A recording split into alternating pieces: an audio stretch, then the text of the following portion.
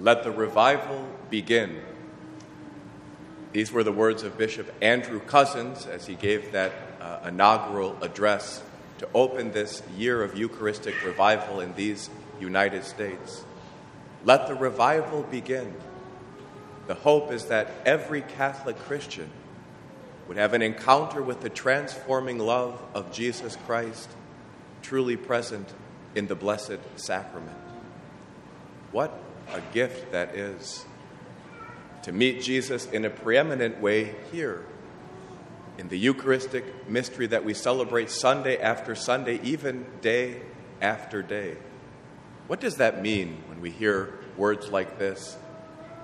A transforming encounter with the risen Jesus. Well, one of my favorite gospel passages is the gospel of the two disciples on the road to Emmaus. That's an image of what can and should happen to us every Sunday. We're walking together as disciples. Let's be honest, often we bring to this very place disappointment. We can't always understand what the Lord is doing or why he's doing it. We're confronted with a great mystery called the Paschal Mystery. Just this morning, my parochial vicar and I received 2 calls to Children's Hospital. As I'm driving here today, I'm wondering what those parents are feeling as a 1-year-old boy is fighting for his life, as a young girl is diagnosed with type 1 diabetes. It's not the end of the world, but it's certainly a Paschal mystery. Where is Jesus? That's what we ask sometimes very often in the life of faith. And then we come to this place, and as the readings are proclaimed and the gospel is preached, we feel a fire in our hearts. It begins to burn as we hear the mysteries explained to us. And then we bring those burning hearts to this table. And the bread is taken and broken. And what are we told? Our eyes are open in the breaking of the bread. We see this is Jesus. He has been with us all along. We felt abandoned by him. When we saw him on the tree, we thought our hopes were dashed. Our hopes for a Messiah, our hope for a redeemed world, a hope for eternal life, but they're not. He's actually been walking beside us, and we see him in the breaking of the bread. That's what should happen in every Catholic church on every Sunday when we have this Eucharistic celebration. We encounter Jesus, and our eyes are opened. Unfortunately, in these United States, the number of Catholics who understand these mysteries, who understand or whose eyes are actually open to see this is Jesus. He's with us. He doesn't abandon his church. He's with us always as he said he would be. It's frightfully small. Some 25 or 30% profess a faith in the real presence of Jesus in the Blessed Sacrament. And the bishops, led by Bishop Andrew Cozzens, are responding to this crisis of faith, because that's what it is. It's a crisis. And what does Jesus do when there's a crisis of faith? Is this the first crisis of faith in the history of the church? No. Absolutely not. Will it be the last? No. Unless Jesus comes today, it won't be the last crisis of faith either. All throughout our church's history, the faith, that precious faith that has been given through Christ and his mother and the saints, it tends to wane. What's Jesus' response to that? He sends saints. Holiness is always the response to a crisis. Jesus sends his church saints. And when the faith in the Eucharistic mystery goes down, he sends saints who have a special understanding of that mystery. I'm thinking in the 17th century of St. Margaret Mary of Alacoque. Some of you might know her, might be even named for her. Lots of Margaret Marys a generation or two ago, named for St. Margaret Mary. It was that saint, a visitation nun. While she was in adoration of the Blessed Sacrament, Jesus appears to her in a vision. And He's pointing to his heart with one hand, and the other hand, he's pointing to the Blessed Sacrament. And he says, behold this heart that has so loved men, even to be extinguished and consumed for love. Many of us know that line, behold this heart that has so loved men. And it's a revelation of the heart of Jesus in the Eucharist. Many people don't know the next line of that revelation, that very visitation, but is so little loved in return, and is met by the vast majority of Christians by indifference, coldness, and even sacrilege.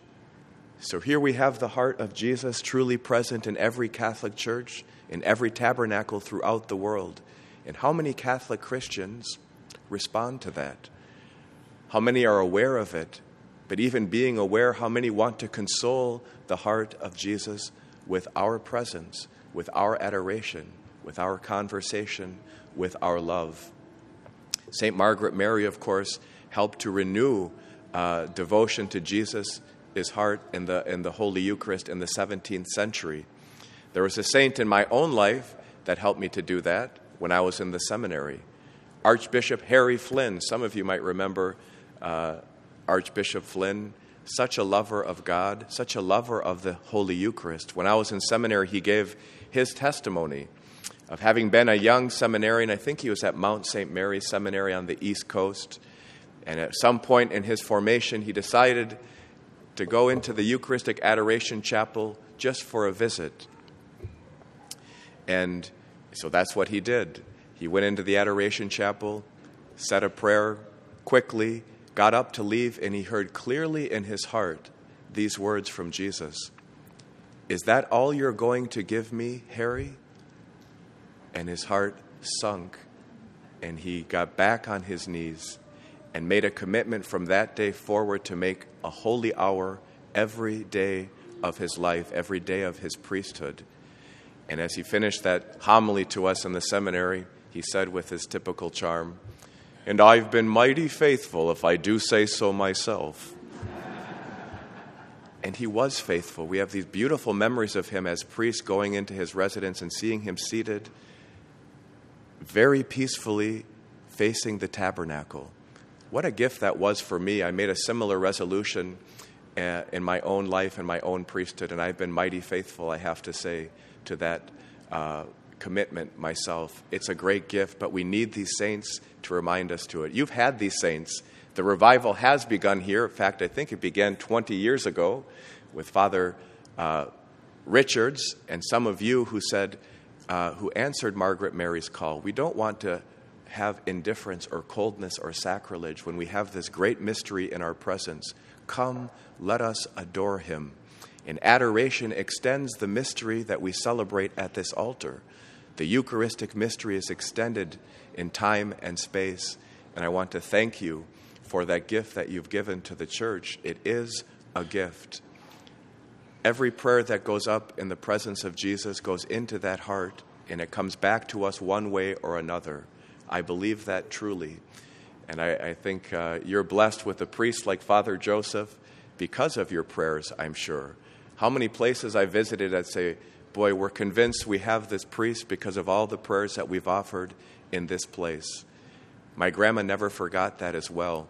My saintly grandmother had an incredible devotion, not just to the Holy Eucharist, but to the holy priesthood.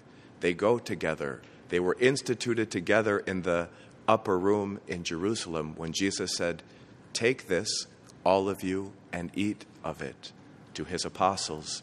Then he said, take this cup. This is the chalice of my blood. And then those beautiful words, do this in memory of me. Do this in memory of me. That was a command. It's a command that's been answered in every generation. It's a command that was answered by your priest, Father Joseph, when he said yes to drop the nets and to follow Jesus as a priest. Without the holy priesthood, there isn't the Holy Eucharist. So I certainly hope and pray that as you're in the Adoration Chapel, that becomes one of your great petitions. Increase the number, just as we prayed. Take from our families, choose from our families those needed for your work. It's a beautiful gift. I have a brother, Father Peter, who's a priest, And my saintly grandmother, she had 11 children, 7 were boys. She was absolutely sure one of those boys would become a priest, and that didn't happen. So, but patience attaineth all things, says St. Teresa of Avila. She waited 1 generation. She got 2 priests. And I remember being newly ordained, and she had told me this story before, but my grandmother lived an incredible life, but had a terrible disappointment happen to her when my grandfather left her after 11 children, if you can imagine that. And she went on her knees to Annunciation Church, and she was crying, and she was crying. She poured out her heart, and she apologized. It wasn't her fault, but she apologized. I'm sorry, Jesus, I couldn't make my marriage work. And for a Catholic woman to be divorced at that time, what a shame, what a sorrow. But she said, when she stopped crying, she said, my grandma's a poet, as you'll find out in just a moment. I'll share one of her poems. But she stopped crying, and she looked at the crucifix on her knees and says, Jesus, will you be my spouse and the head of my house? And she heard his response, yes, Marie is her name. Walk with me, and I will be your friend. And she walked with Jesus every day in Holy Mass. I've never seen my grandmother miss the Holy Mass. And she brought us as little kids when we'd visit her in Minneapolis. We'd wake up early. She'd do the Stations of the Cross before Mass and the Holy Rosary after Mass. And she taught us how to love Jesus in these mysteries. And at one point, when I was older, of course, and could understand better what she went through, she shared a poem that she wrote. And the poem was, this is in her darkest days. She's now a single mom. There's still children in the home. I think the 3 or 4 youngest were still there. She'd never worked before. 11 children is a full-time job, and now she has to make her way in the world. But she went to Mass on the feast of St. John Bosco. That's January 31st, I think 1967, if I'm not mistaken. And as she came, she always sat in the first pew. As she came up to receive Holy Communion, and the priest said, the body of Christ, she saw the face of Jesus clearly in the host. And she was so excited by that. She received Jesus, of course, after Mass. She went quickly to the sacristy, and she explained to Father Pouliot, Francis Pouliot, who just went to God 2 months ago, what had happened to her. She was astounded by this. She never forgot it. And he invited her to go home and write about it. And that's what she did. And because she's a poet, she made it a poem.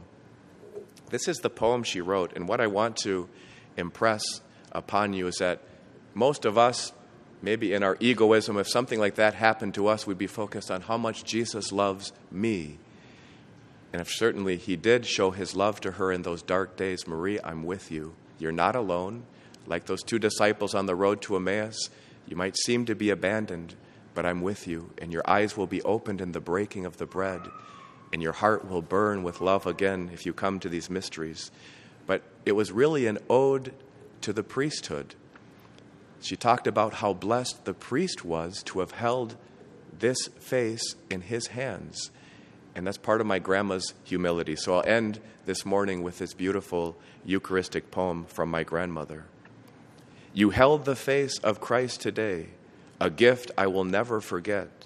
To be so touched in this special way, an awesome and humbling effect. Rejoice, he shows you once again. God is love in bread forever. The Mass of sacrifice shall always remain my most precious daily endeavor.